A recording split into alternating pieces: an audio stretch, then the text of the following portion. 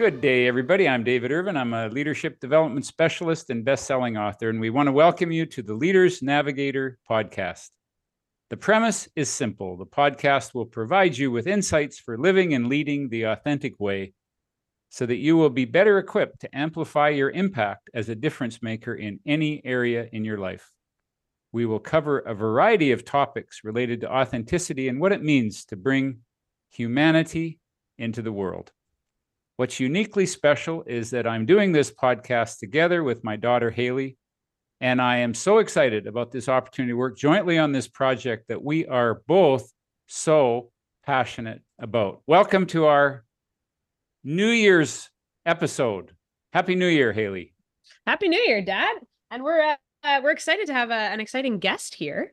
Dad, you've known Howard for a long time. Do you want to give us a good introduction about how you met Howard and how this man fits into your life? We have an exciting guest. We are thrilled to have this man with us today. And I'm going to give you a formal introduction. But before I do that, there is a backstory to the story. And the backstory is, Hayley, next door to us, growing up, there was a family called the Smiths. And their kids lived at our house, and you guys lived at their house. We might as well have just built the houses together and just opened the door between us, because we had two families that were basically one family. It's true. Those kids were part of our family, and our kids were part of their family. And you came, their kids came over to our place after school, and it was just. We just considered you all part of the family. And it was a tremendous community that we were raised in with these two families. And we would help each other out. And it just felt like we had a small little community. Well, I had a Smith family in my neighborhood growing up, and that was the Mitchells. And they were part of our family. I went over there after school because my mom worked outside of the home. And so I would often go over to Howard's after school. Howard would often come to our place, and we were really raised together. So when you talk about the Smiths, I'll talk about the Mitchells. So that's the personal backstory. This man had tremendous impact in my life, and his family had a tremendous impact in my life. And we are thrilled to have him. Now I'm going to read you the formal bio on Howard. Howard Mitchell is a veteran journalist, reporter, anchor, and producer in several cities: BizNet News, Washington, D.C., KSL News in Salt Lake City, Utah, CFCN News in Calgary, Canada, and PBS station KBYU in Provo, Utah. Over the years, Howard also has championed initiatives and produced powerful media aimed at helping families. Children's Miracle Network, writer and producer of the National Parenting Poll, live from Disneyland with family interviews, excerpt, panelists, and celebrity hosts, including Howard Hart, John Schneider, Merlin Olsen, and Marie Osmond. Sponsor partners included Parents and Parenting Magazines, Bonneville Communications, account executive on the creative production and distribution team for the unforgettable Homefront public service campaigns on radio and television. Homefront is the most awarded public service announcement campaign series in history and is internationally recognized for its ability to inspire and motivate families. Howard, welcome to our podcast. We are thrilled to have you here. Well, it is a pleasure to be with you and Hayley, and great introduction. I wrote it myself. Way too long. Those are some bullet points for you, but thanks for going verbatim. I just want to say that family has been at the core of my life, as David mentioned. The Irvine family was my family as well. Harley Irvine was he was our scoutmaster. Got me interested in skiing. In Canada, you either play hockey in the winter or play hockey in the winter back when we were growing up.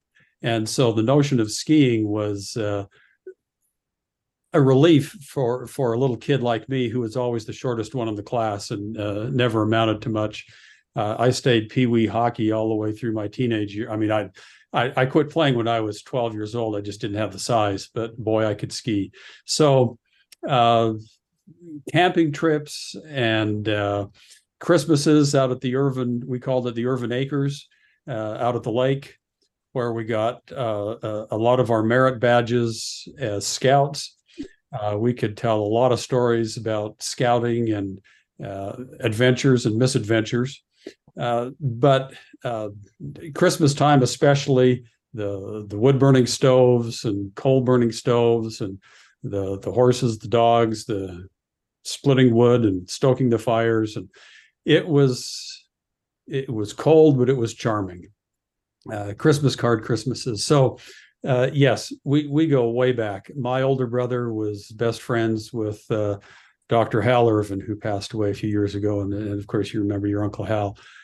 Those two were best friends. Hal Irvine introduced me to a radio series called Stan Freeberg, and we would listen. I mean, I was probably 10, 11 years old, and we just howled. It was the funniest ad agency skits and radio. What they say, and it's true, is the best television personalities and anchors got their start in radio, because in radio you have to tell stories with words. You can't just show up and do cool splash video and say, yep, there it is. So here's what happened. Look at that. Take a look at that. Back to you, Bob. You have to do some creative writing. And Hayley, you would appreciate that. So growing up in Canada, I found that I had a wonderful education at Lindsay Thurber Comprehensive High School in Red Deer.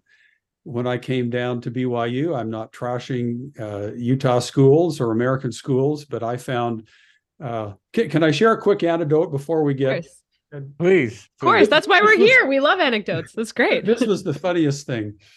So I ended up getting the Queen Elizabeth Scholarship out of high school, which is honors marks in 5 matriculation subjects, one of which was English, science, history, math. I can't remember the other, history. Yeah. And didn't get honors marks in French, but I did matriculate in French. So I couldn't decide what to do for a career. And my brother, older brother, this friend of Hal's, he said, well, why don't you major in accounting? And I said, oh, sure. Yeah, be a bean counter with the visor and the green lamp on the desk. And he says, no, it's more than that. I said, why are you majoring in accounting? And he said, because I don't want to be hostage to financial people speaking a language and processes I don't understand. Oh. And I said, well, that sounds, he says, it's fascinating. And so I majored in accounting because by default. So one of the required classes was English 110.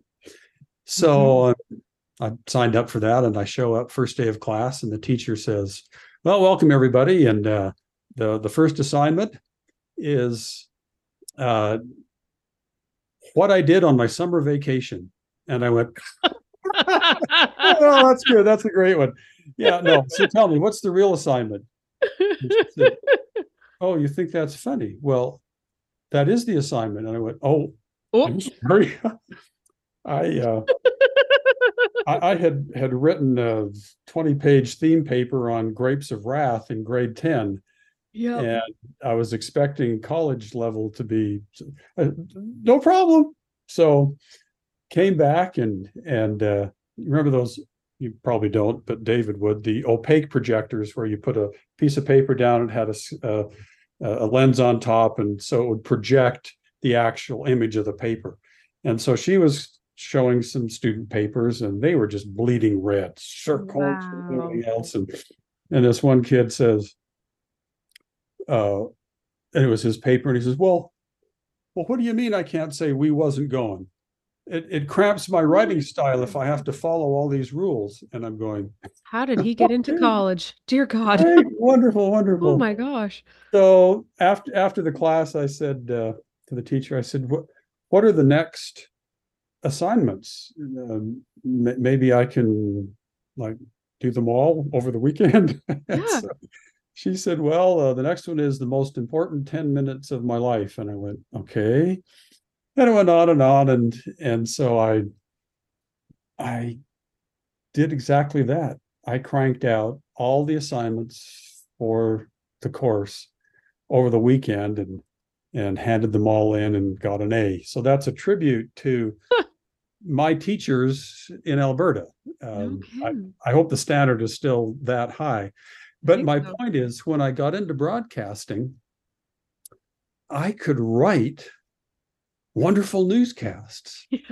and I wasn't even in the major. I was majoring in accounting, but I had served as a missionary in Paris, France for 2 years, and met a guy there that I served with, and he was a disc jockey.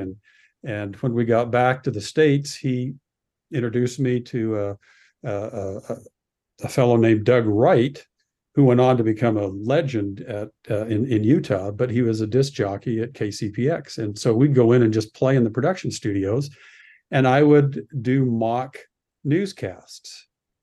And well, here's another one close to home. So there, David, you can circle back at the end and draw some leadership navigator conclusion to this experience, and tell me if this was, I won't say ethically proper. It's how you get sometimes you have to get a start in a career by, you've heard fake it till you make it. Oh yeah, it's a great one. Yeah. So rewind to 16-year-old Howie. So all my friends in Canada still call me Howie. So Dave still calls me Howie. Officially it's Howard, but so 16-year-old Howie had met a colleague, met a guy, met through some friends. There was a disc jockey or a news guy in Edmonton at CHED named Bob Layton. And Bob Layton was an award-winning North American, just top, but dry sense of humor. And we would mimic him because we thought he was so funny. But he'd say things like, and locally here in Edmonton, a little old lady tried to outrun a freight train last night on the east side. Didn't make it. Funerals on Tuesday. Weather in Edmonton is, and I thought, that is so, like, how does he get away with that stuff? And then guys would do impersonations. There was one guy that did Pierre Lepuc, and he would just come on and he'd say, well, okay, yes, the weather here, this is Pierre Lepuc, and, it's going to be a minus 25 degrees down there, all you Pee Wee hockey players. You better wear some pretty good, gloves tonight because it's going to be cold. Well, this is Pierre Lepuc with the weather. And I got to where I could sound like these guys. So at 16, I'm on a date, and there's this brother of Bob Layton named Ralph Layton. And David might remember Ralph Layton, but it worked for CKRD in Red Deer. So Ralph is doing the evening shift. And so after the movie, this girl and I said, hey, you want to swing by? You want to grab some pizza? And we'll swing by the station and see if Ralph will like a slice of pizza. So we got the pizza, and I buzz, back door, and the buzzer, and you hear this, who's there? And I go, oh, it's Howie and Janet. Go away. And I went, oh, no. With pizza. Bzzz, opens the door. So we go in. And we're sitting up there, and he's playing the hits, and the phone rings, and he's got a mouthful of pizza, and he says, hey, Howie, you answer that. I went, sure, okay. So I pick up the phone, I go, CKRD, this is Ralph. What can I play for you? And she says, oh, Ralph, could you play Knock Three Times on the pipes if you love me, whatever that was. And I'm going, yeah, let me check and see. Hang on, I got to check and see. Oh, I'll check the playlist. Hang on just a second. And I said, you want to play that Knock Three Times? And he goes, oh, geez, I hate that song. How about Seals and Crofts, Summer Breeze? And I get back on the phone. I go, well, we just played that yesterday, and it's one of those oldies, and we can only play those once a week. But how would you like Seals and Crofts, Summer Breeze, just for you? She goes, oh, Ralph, that would be perfect. Thank you. And so he puts on the track, and I'm going, she thought I was Ralph Layton. Sold it. Do this. I thought you had to be born, special to be a disc jockey or whatever. So I just went, well, that's cool. So I just loved goofing around with microphones. The Irvines had this old reel-to-reel tape recorder, and that's where the Stan Freberg recordings were. And we'd play around with it, and this other friend, Doug Lynn, and I would borrow that from the Irvines and do soundtracks for 8mm stop frame action. Anyway, that's how I got started in all of this. Fun. You've never been an accountant, have you? Well, that's the other thing. So being down at BYU, I could not work. I could only work on campus. You know how it is with work permits and things. And I thought, well, I could work like some other guys, janitorial, which I had done in Red Deer when I was 15 for Guy Francis, cleaning movie theaters and office buildings and scrubbing out ashtrays and mopping floors in the train station. And I thought, I did enough of that. I could work landscaping, mowing lawns, and did enough of that. And I thought, I ought to audition, see if I could get on, in broadcasting. So this friend of mine, Ralph Peterson, he said, you ought to show up, come with me, just sign in to this television production lab at the studios at KBYU. It doesn't go over the air, but it's like mock newscasts. And I went, can I do that? He says, well, just show up and sign in. And I said, well, okay. What name should I use? And he says, well, geez, everybody, we called each other Bob all the time because in broadcasting, it's, all right, Bob, thanks to you. All right, Bob, thanks, Bob. So I signed in as Bob Cameron. And so the instructor's going, all right, welcome everybody, started the class. So let's see. So we're going to have Jennifer, you'll be anchor 1, Sandra, anchor 2, Brett, you'll be weather.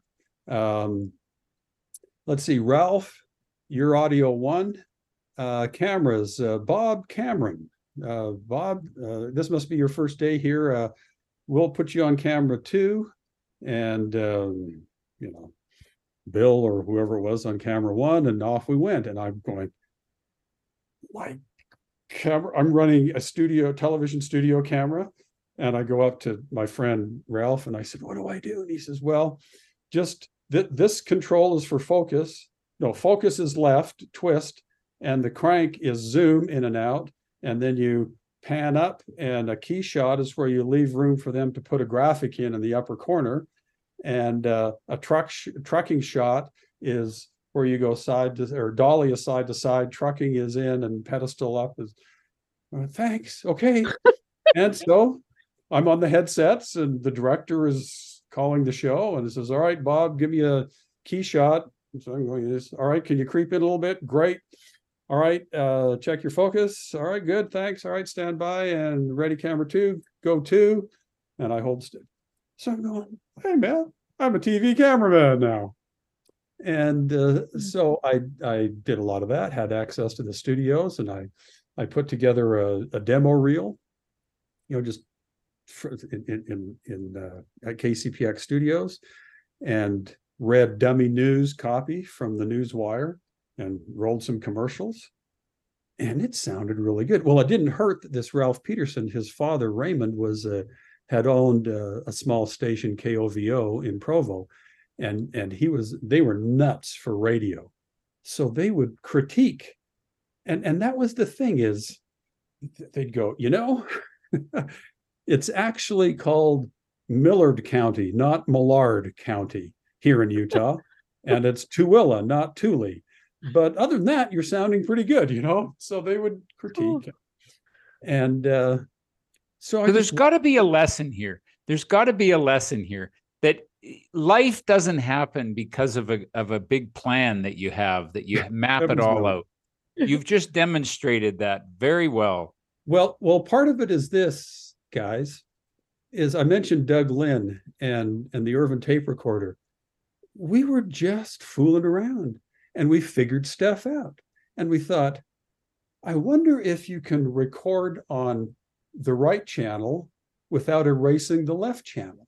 So that would allow us to plug a microphone in and do a narration to some already existing audio. Of course, this is that heartbeat with all your computer stuff nowadays, but back then, that was what studios were for. Right?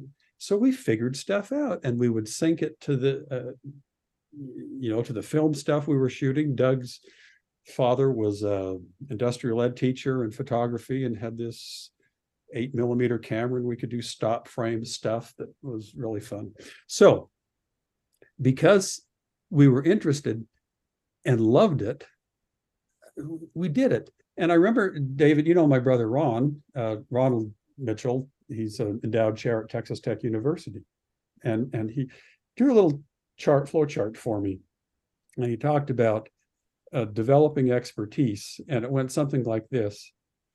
The first square was, I like it, then an arrow. The second square is, I do it, and do it because I like it. And then by doing it, I become an expert. So, like it, do it, and then practice and become an expert. So I had spent hours and hours and hours and hours with microphones and audio recording and stuff. So it was just like a kid in a candy store. So they had open auditions at KBYU. And so I thought, well, I'm going to do this. And it was for television. And so I get my suit on, my tie, and I sit down, and they clip the microphone on, and they roll and record, and I do the, dun, dun, dun, they do the sounder, and then, today on Capitol Hill, Governor Norm Bangerter announced that blah, blah, blah, and I do the news story, and then they roll the clip, and I do whatever, and I walk off the set, and this guy comes up, and he says, that was pretty good. Are you interested in radio? And I said, well, maybe. I just found out that the television is an internship and it doesn't pay.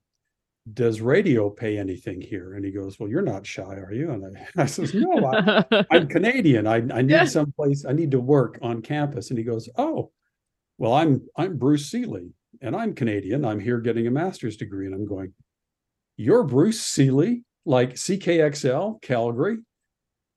He goes, yep, that's me. And I said, well, yeah, what do I do? And he said, well, can you get me a demo tape? And I said, I'll have it for you, Monday. So I polished one up and handed it to him. And I told him that I knew Ralph Layton and he knew Bob Layton from Edmonton and Calgary and news and all that stuff.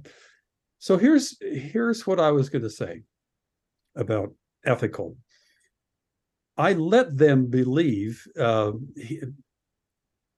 Bruce Seeley thought that I told him the pizza Ralph Layton story, and we yucked it up. He thought I had actually gone on to be on the air, and I never corrected him. So they offered me the job, and it was fabulous to do the noon and other newscasts, and sure beat emptying trash cans and mowing lawns. And so they said, you start on Monday, but here's access. You can go in and get familiar with the news booth and the recording machines and everything else. And so here's another lesson to entitled generations, not that you're one, Hayley, but there are some that I spent a good 8 or 10 hours over the weekend just practicing downloading, recording audio feeds and writing newscasts and recording my own with the whole thing to where I kind of had it. The only thing was I had no clue as to how I actually got on the air. I didn't know. And so I'm getting my newscast ready. It's 11:30 and I go on the air at noon, and I can't see him because it's the next studio over. Adjacent is the on-air classical music host, not a disc jockey. He's classical music host. So I walk in at 10 to noon and there's something playing. And I said, "Hi, I'm Howard Mitchell. I'm the news guy at noon." And he goes, "Oh yeah, Howard. Yeah, we knew you were coming on today." He says, "Great to meet you." He said, "Looking forward to working together." And I said, "Yeah, I assume that at 12 noon, you push the magic button and take my board through your board and we're on the air." And he goes, "Yep, your light will turn red and we're good." And I went, "See you at noon." That's how it works. Because I didn't want to blow my cover. Oh my God. Well, your introduction was much better than mine. That's not the project, but that's how I got into this whole. So you got to tell us. That's a great segue. Wow. And a great lead in to your project. So you are currently working on a project that you are passionate about. And this is what we want to know, which is When I Felt Loved. This is the name of the project. So you got to tell us about this project. All right. Before we run out of time. I love these stories. These are great stories. Through my career, I did end up, another story for another podcast, graduating with a degree in accounting. I strung it out to stay in the country and ended up auditioning or sending a tape and getting a job at CFCN up in Calgary. And so I worked at KSL. But KBYU is the family television station. So here we go. And so I would record the station ID. "You're watching KBYU TV, Channel 11, the ones to watch, Utah's family television." And so, yeah, it was a family TV environment. Well, from those early beginnings, I ended up working for a Children's Miracle Network. If you're familiar with, it's the network of hospitals and all over North America. And they help hospitalized kids raise money. Marie Osmond, John Schneider, all of those. And so David had mentioned in the introduction the National Parents Poll and Parenting Poll. So what we did, David will remember this, they haven't done it for decades, but they used to have, it was one of the first interactive media things in broadcasting. They would have the National Driver's Test. And so they would put up questions like you would take on your driver exam, and then they would display answers. Is it A or B or C or D, true or false? And you would keep your own score, and then they would reveal the results at the end of the broadcast. You didn't do live voting. There were no cell phones. There were calling numbers. And so this was kind of like that. It was, but the parenting poll was, we negotiated a deal with Parents Magazine. They had 500,000 subscribers back then, when magazines were more popular than they are today, pre-internet. And they gave up editorial content and published the poll. And we got about 14, close to 15,000 responses. So that's a huge, huge sample size. Mm. And then we had guest panel members, and then I produced filler material to go, interstitial segments, which I roved around Disneyland with permission. We had a Disney host, and I would stop families that were, first the host would go up and say, "We're doing the Children's Miracle Network broadcast live from Disneyland over at the Beauty and the Beast Theater. But part of that is we'd like to hear from parents and families. Would you have a few minutes for our producer and guy to ask you some questions?" So they'd say, "Sure, we're just waiting for grandma and grandpa to show up for lunch. We got time." And so we'd roll up with our cameras and clip on mics, and I would interview them. Mm. And I found it fascinating. Now, a lot of the questions were on safety and but some were curfew. But one stuck out in my mind. There was this one, she was an 18-year-old girl, and she said, you know, I never had a curfew. And most kids would probably go, Yahoo, no curfew. But you know, I was jealous of my friends because I just knew that their parents loved them enough to want to protect them. And I just felt like maybe my folks just didn't care. Oh, and of course, you know, we rolled that, and you know, we never got last names. We just would say Janet or whatever her name was. So that stuck with me. And then a couple years later, I was working for Bonneville Communications, and in Salt Lake City, and they produce. You're too young to remember, but it was a big deal. These home front spots. So think of Chicken Soup for the Soul stories, but imagine those as a 60-second public service announcement. So these are these crafted, wonderfully written, tug at the heartstrings vignettes.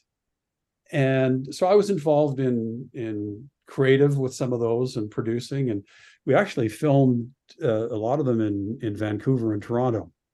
And I remember one. So just to give you an example, so imagine visually, there's this hut made out of driftwood and planks and stuff. This is on in Vancouver, near the beach, in the nice forest. And inside there's an apple box and some magazines and junk, and it's a fort for kids. It's their clubhouse. It's their fort. And, you know, so you get a little dust and there's some light shining through, and it looks pretty cool. And the deal is they're yucking it up because one kid says, yeah, man, I'm dead meat. Like, you know, if my folks ever found out I was, that I was here, and I had to lie to him, tell him so I could come down here and hang out. And the other one says, yeah, I told them I was, you know, over playing soccer, you know, and the other one, and they're going, shh, what's that? I hear something in the bushes and on the trail. Oh no, it's the moms, you know. and then this other, the one kid, they're looking at him and go, aren't you gonna hide? He says, no, I told my mom I was coming down here to hang out with you guys. And the whole thing was tell the truth. And so the other moms grab the kids by the ear and yank him out, and the kid gets to stay there with all the treats and fun and all that. Another one was called Stood Up. We shot this in Toronto, and there's a shot of just a nice looking gal, not a gorgeous movie star look, but wholesome, nice teenager, and she's just finishing primping, and her mom's helping her and ready for the date. And they start looking at their watches and see the clock, and it's ticking, and 15 minutes, 20 minutes, half an hour. And, you know, she's just dejected, and you can tell that he's not coming. And then there's a knock at the door, and she lights up a little bit, opens the door, and it's her dad, who had snuck out the back, picks some, you saw him, you know, pick some flowers, and says, you ready to go? And takes her on a daddy-daughter date, and they're smiling and, you know, hamburger, milkshake kind of stuff. And I thought, that's cool, you know. That I think more people should think outside the box. So I'm doing these, you know, family type things, Children's Miracle Network, Bonneville, and one of our clients asked us. Well, it was the Homefront folks, and they said, we have like 30 years. We've won awards. We're kind of known as the family church. In fact, the Catholic Church would call us and say, can we use the Homefront about the whatever in our counseling and family, you know, programs? And we give them written permission so they could use those in their classes. And they said, could you, you know, think about someday just doing something for radio and give us some ideas. So this was long after I had left Bonneville. A colleague said, "Hey, would you remember that conversation we had about family radio?" And I said, "Yeah." And he said, "Could we contract with you to develop some ideas?" So I came up. Oh, and Dave and Hayley, the universal sign for wrap it up is this. So if I'm going too long, just No, this is great. Yeah, for sure. wrap. So I came back with 3 concepts. And the reason I want to share all 3 of them is because of the one that I favored the most. So one was, I said, look, why don't we just look at everybody that's doing good family stuff? The World Conference on Family, which was somewhere in Europe, and states that have passed family-friendly legislation and have family expo events and things. I said, why don't we just kind of get information from all this good family minutia, just this good family stuff? What are people doing around the world to promote good family values and helps and parenting? Okay, that's concept 1. So I wrote that. I said concept 2, you have Brigham Young University in Provo, Utah, just down the road, and they have the highest concentration of family scholars in the world. So why don't we just go down and just have, once a week, what's up in the world of families?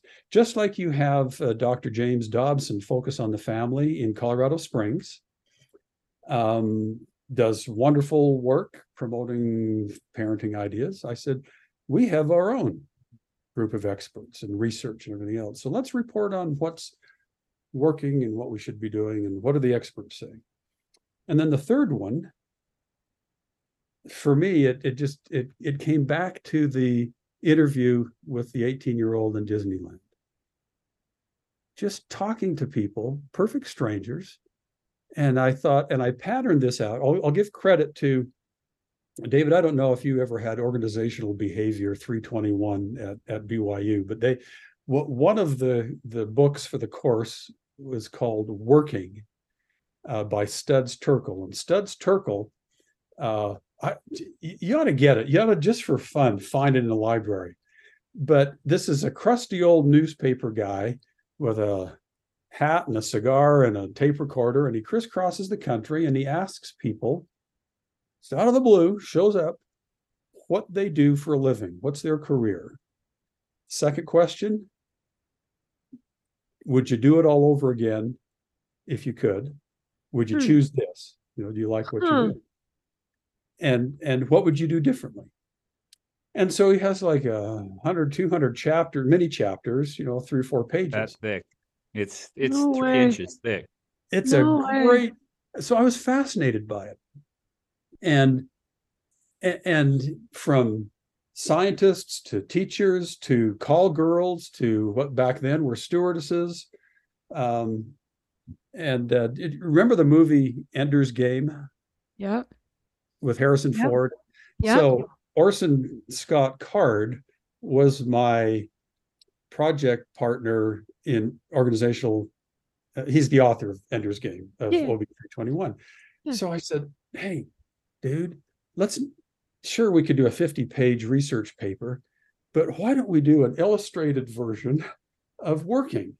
So let's go take some pictures. I'll take pictures. And I'll interview people and we'll put an AV presentation together. So that's what I did. So I kind of kept my teeth on just getting people to kind of I knocked off what he did, but it got us an A in the class without having to write 50.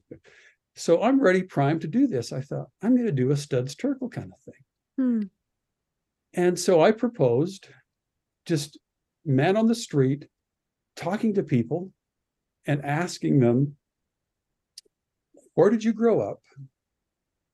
And what was your family like growing up? Were they strict or freewheeling? What kind of kid were you? Were your parents authoritarians? Did you camp? Was sports a big thing? did your mom work or not? And family dinner, just tell me what your family life was like and what you were like as a kid. What were you into? What did you do?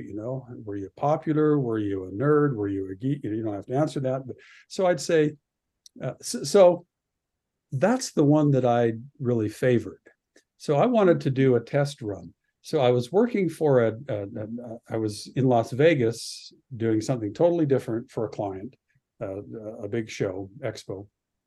And I had 4-5 hours after I was done working until my shuttle left to the airport. And I had brought with me a digital tape recorder and a broadcast quality microphone.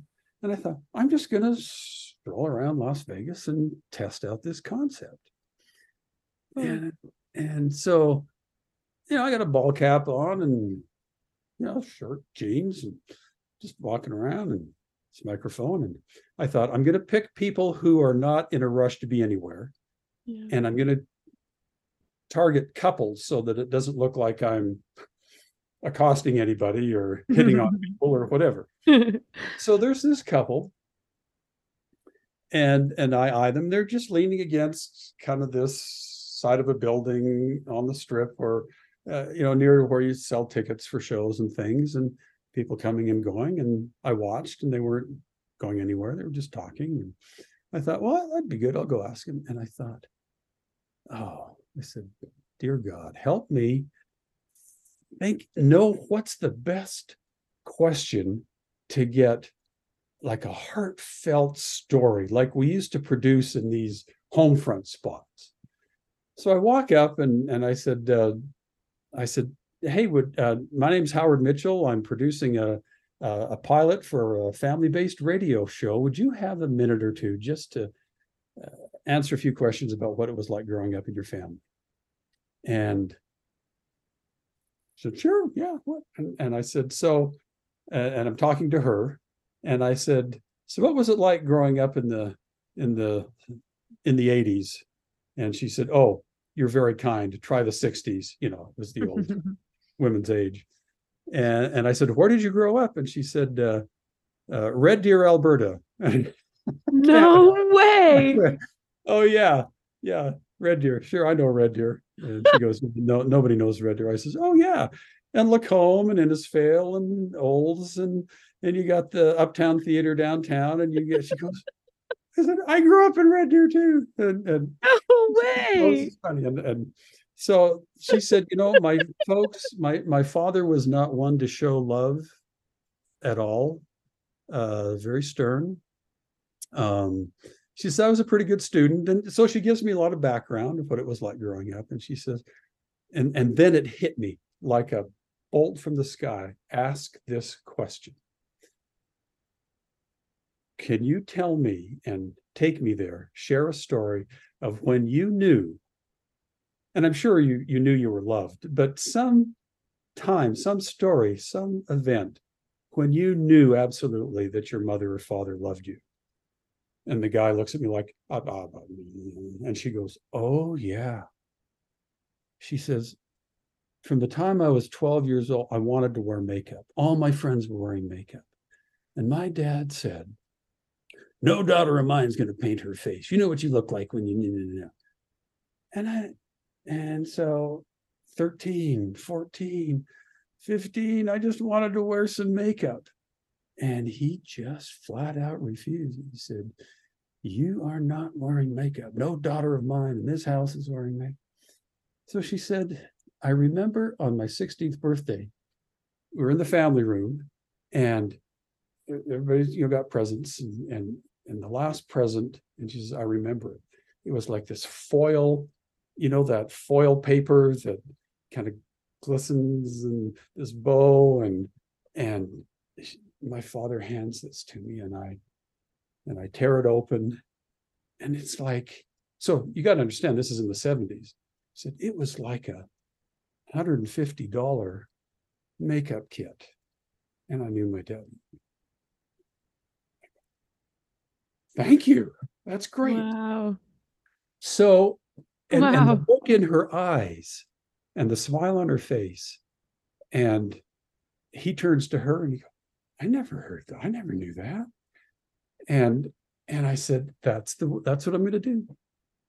I'm going to go up to perfect strangers and ask them, get some background, get some backstory, and ask them when they felt loved growing up in their family. So I would carry a little, digital recorder. I've done this for 20 years. Just wherever, early on, it was, what a CD is? Compact. Yeah. Play music, but they came out with mini CDs that you could actually record onto. So they're blank, but it's digital. And so I had one of these early little mini, and they're great quality, and I could plug in a broadcast quality mic. And I just care. So when I'm traveling on business or anything else, or with the family, I would just say, oh, I'm going to do. Originally, I called it, I'm giving you more than you want to know.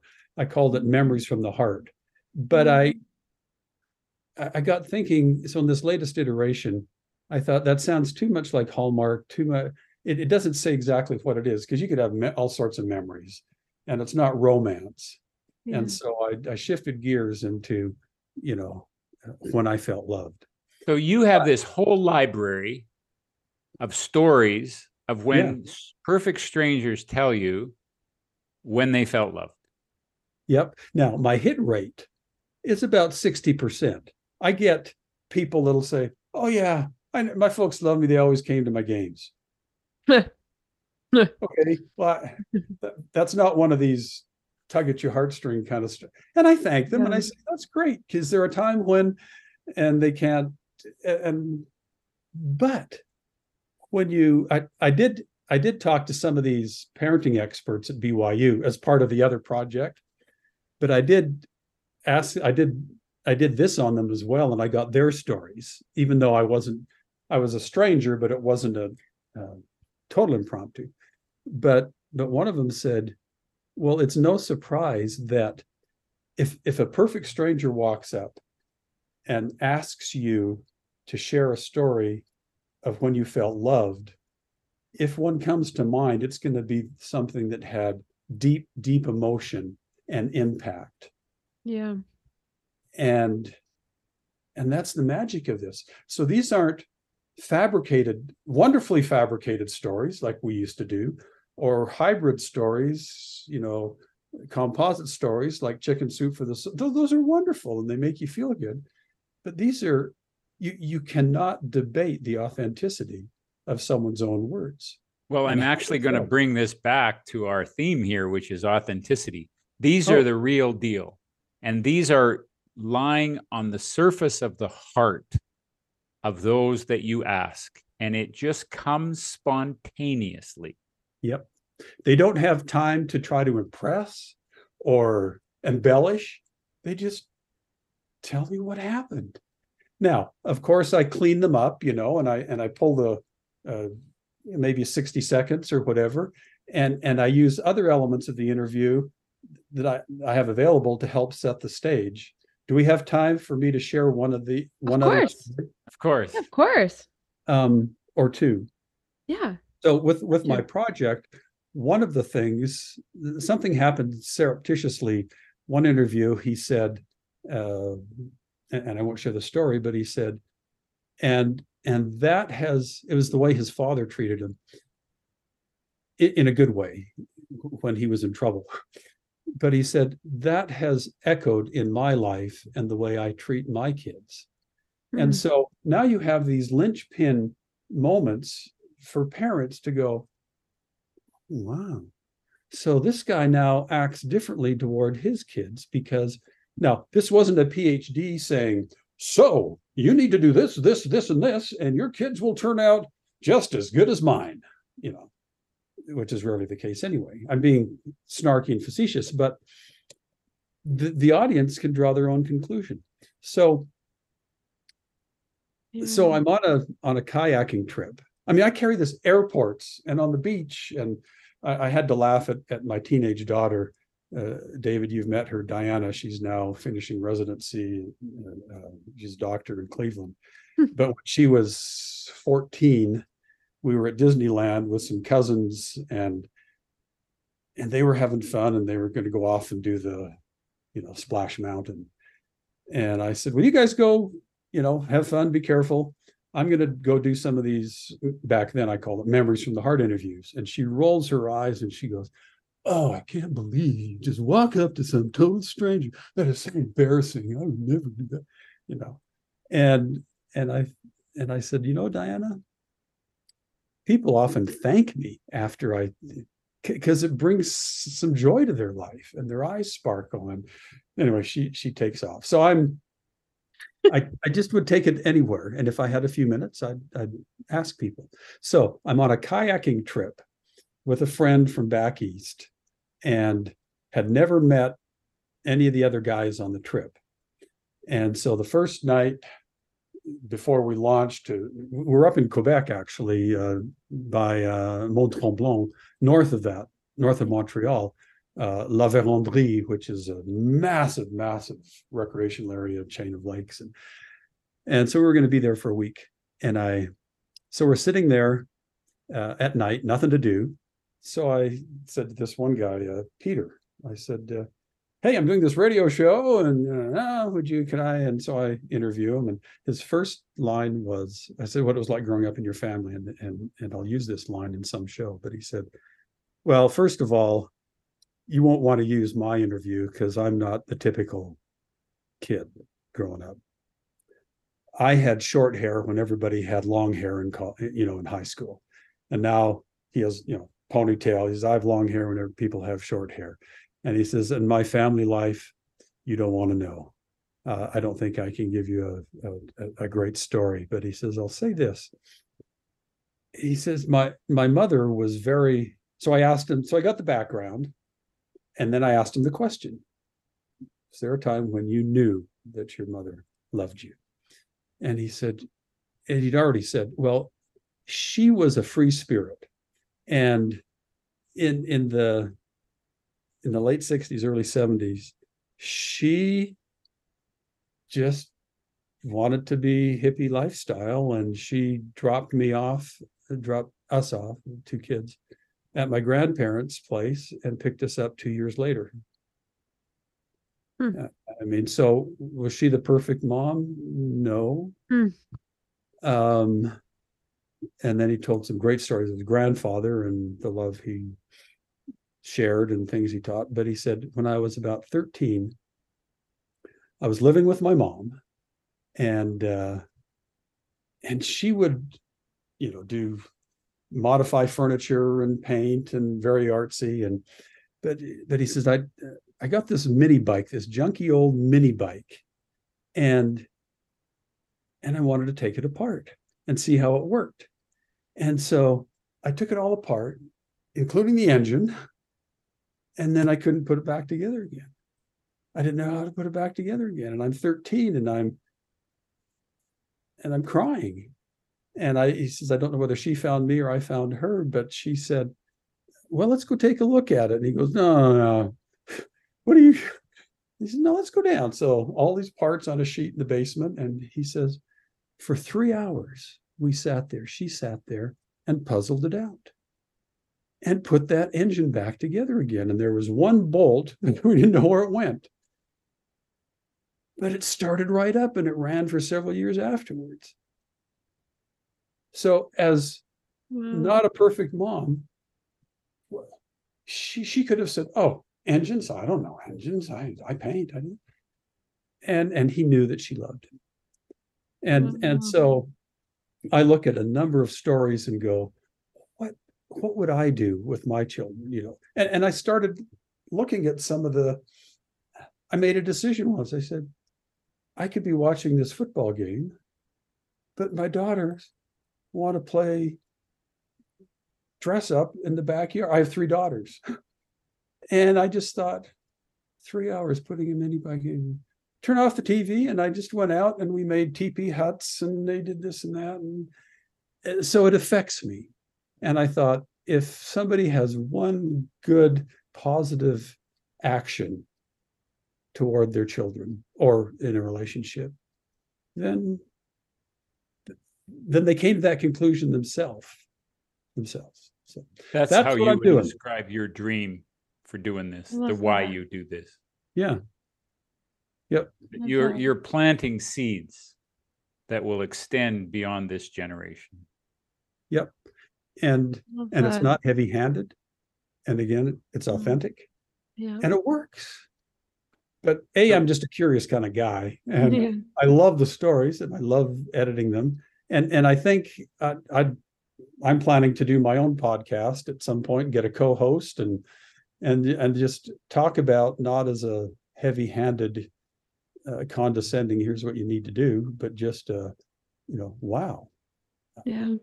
Well, this has been delightful, my friend. And you Thank are you a both. storyteller, and we It's had no amazing. idea where this was going to go or how I great it love was. this. Yeah. Well, I just And- find like it's such like beautiful, authentic parenting advice, right? Like there's so many books out there that live in that vague, generalized, almost like horoscopy kind of land where you sort of pick and choose and make it apply to your life in whatever way.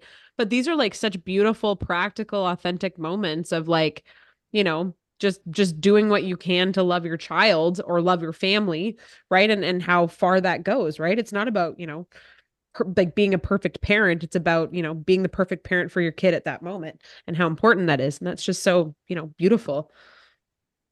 So here's what I'm going to suggest. Yeah. We're going to wrap this episode up with some very reflective ideas here that we're taking away and some great inspiration.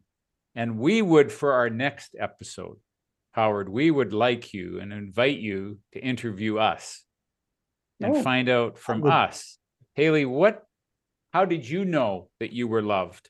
And I'll answer that question. Now let's put us on the spot and have you be the interviewer next episode. How's that sound, Howard? It sounds wonderful. You do have the advantage of time to think about it. And so it won't be quite as impromptu as a perfect stranger walking up and hitting you cold, but it'll still be real. How about we make a pact that we do the best we can, Hayley, to take this out of our mind and be as spontaneous as we can next week. I'll do what I can. Sounds good. I can do that. Now, we end every episode, Howard, with a little ritual. And the ritual that we are going to end with, and I'm going to suggest we keep up that ritual, which is before you do that, can I interrupt you? I'm terrible. Absolutely. No, this is great. I was expecting a question from you, and you can save it for the next episode. We ought to kick it off this way. But I thought one of you would say, so Howie, tell me, when's the time when you knew that you were loved growing up in your family? I literally have that circled, Howard. So if you want, you can answer that one right now if you want, Howard, or we can put you on the spot. I actually thought about putting you on the spot next week. And you're ready to wrap up. So we can save it for next week, because I would suggest, why don't we do that next week? And Howard, you must also not think about it then until next week. We'll have a pact. It's going to be very difficult not to think about something that we've been told not to think about. It's like meditating. Clear your mind. Don't think about anything except think about not thinking about something. Exactly. Oh. But we will include that, and we will interview you. And so between the three of us, we will have some rich stories in our next episode. So here's how we end our episodes, Howard. We end our episodes with, what are you grateful for today? Hayley, do you want to kick us off? I think we should kick Howard off to start with the impromptu, authentic path, if you'd like. Well, I am grateful, for this opportunity to get to know Hayley, for one thing. Yeah. I've heard Hayley and Chandra names and Melissa names, for decades. But I love your personality. I love the brightness in your eyes, your smile, and probably wisdom beyond your years. I hope. So I'm grateful for that, and it stems to a friendship with David, which was renewed and fortified again over the last weekend. And you're familiar with the funeral for a dear friend. We were both at that and had a chance. So I'm grateful for the rich heritage growing up, and the fact that David has obviously passed that along, a sense of family and community. All right. Well, let me go next, and I shall say that I too am reminded how grateful I am for my rich heritage. Yeah. And the values that were instilled in me from a very early age. And we did have a celebration of life last week, where we had actually, I talked about the Mitchells, but we actually had a band of 5 brothers. And I wrote about it in a post today, actually, about the upbringing of these 5 young boys that played together in the ravine behind the church and caused trouble in the pews in the back row of the church. And we did our hiking together, and our Boy Scouts together, became Queen Scouts together. And one of I believe the last father of those families passed away last week. Yeah. Wow. So it was a bit of an end of an era. We still have one more mother left of those 5, but everyone else's parents have passed. And I'm reminded in this podcast today how grateful I am for those early learnings, those relationships, that community, true community that we had growing up, that we were held together by our faith, our friendship, and our families. Beautiful. So thank you for Thank you, Dave. reminding me of that. And I had forgotten what a crazy storyteller you are. I love this. Entertaining and inspiring, believe me. Well, Hayley, do you want to wrap us up? Howard, were you going to say something? I was just going to say that on the list of things that people fear the most, the number one is public speaking. But that's not a problem for me. Just It's great. You know that now. It's great.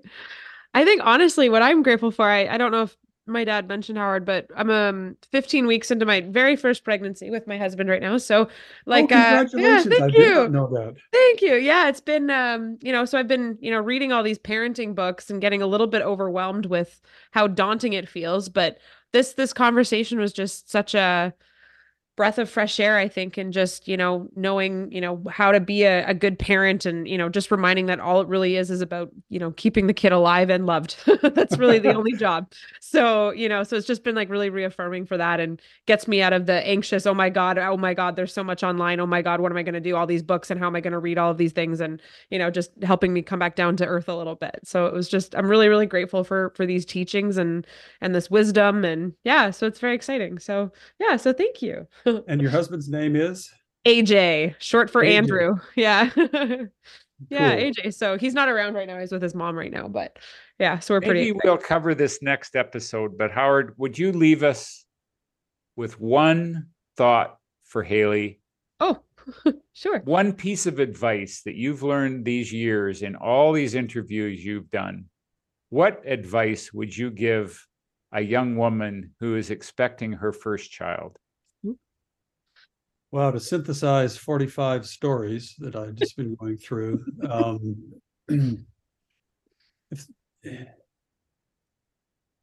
I would say, well, 2 things. Listen, and you'll hear that's so trite, but this is a personal one, and sorry, we're going into overtime. Oh, but okay. Eldest daughter Diana, little 2-year-old, we pull into the garage, and I go to get her out of her car seat, and I unbuckle and I pick her up, and she's fighting and screaming and kicking and just howling and pushing me. And I thought, man, because I have a producer mentality. Like I produce live television or live events. So I'm wearing the headset and I'm on comms, and I have a lighting director, and I have an audio guy, and I have a stage manager, and they all do their jobs, and they're all very good at it, and things work.